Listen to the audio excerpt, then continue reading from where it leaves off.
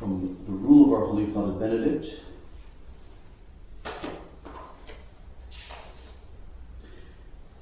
Chapter 59, De filiis nobilium vel pauperum qui offeruntur, of the sons of nobles or of poor men that are offered.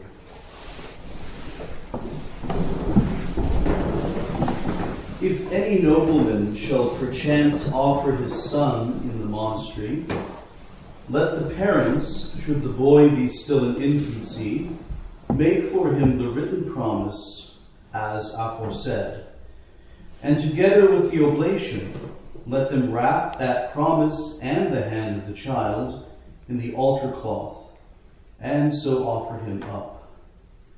With respect to his property, they must in the same document promise under oath that they will never either themselves or through anyone else or in any way whatever give him anything or the means of having anything.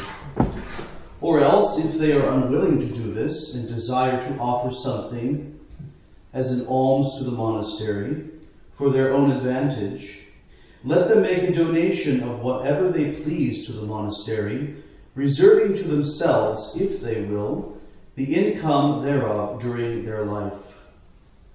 Thus let all possibility of expectation be excluded, whereby the child might be deceived and so perish, which God forbid, as we have learnt by experience may happen. Let those who are poorer do in like manner, but those who have nothing whatever may simply make the promise in writing, and with the oblation offer their son before witnesses. But thou, Lord, have mercy upon us. Thanks be to God. Although we no longer receive child oblates, this chapter is not without interest for us. The rite of oblation that St. Benedict describes is akin to the profession of a monk.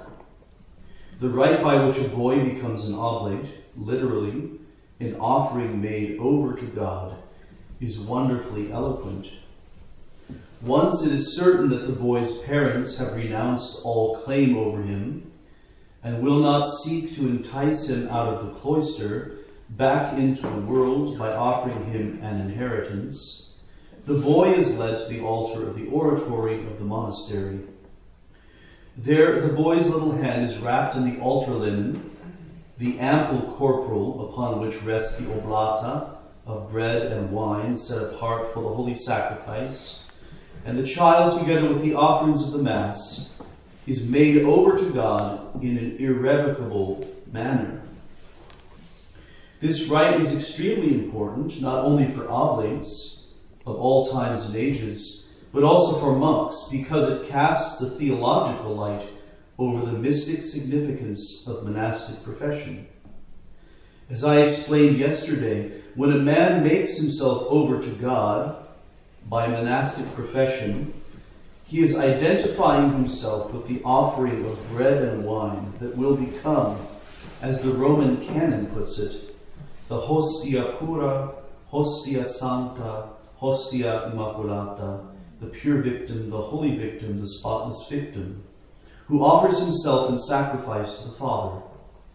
Mother Mechtilde de Bar's emphasis on the monastic life as a state of victimhood is not, as some have contended, a marginal development in 17th century piety.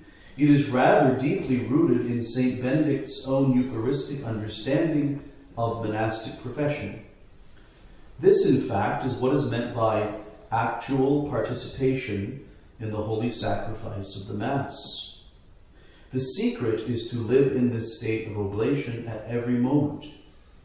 It is to live from the altar and for the altar, never attempting to take back what has been made over to God, but living through all the challenges and temptations of the day, in union with Christ, who lives forever to make intercession for us in the heavenly sanctuary beyond the veil.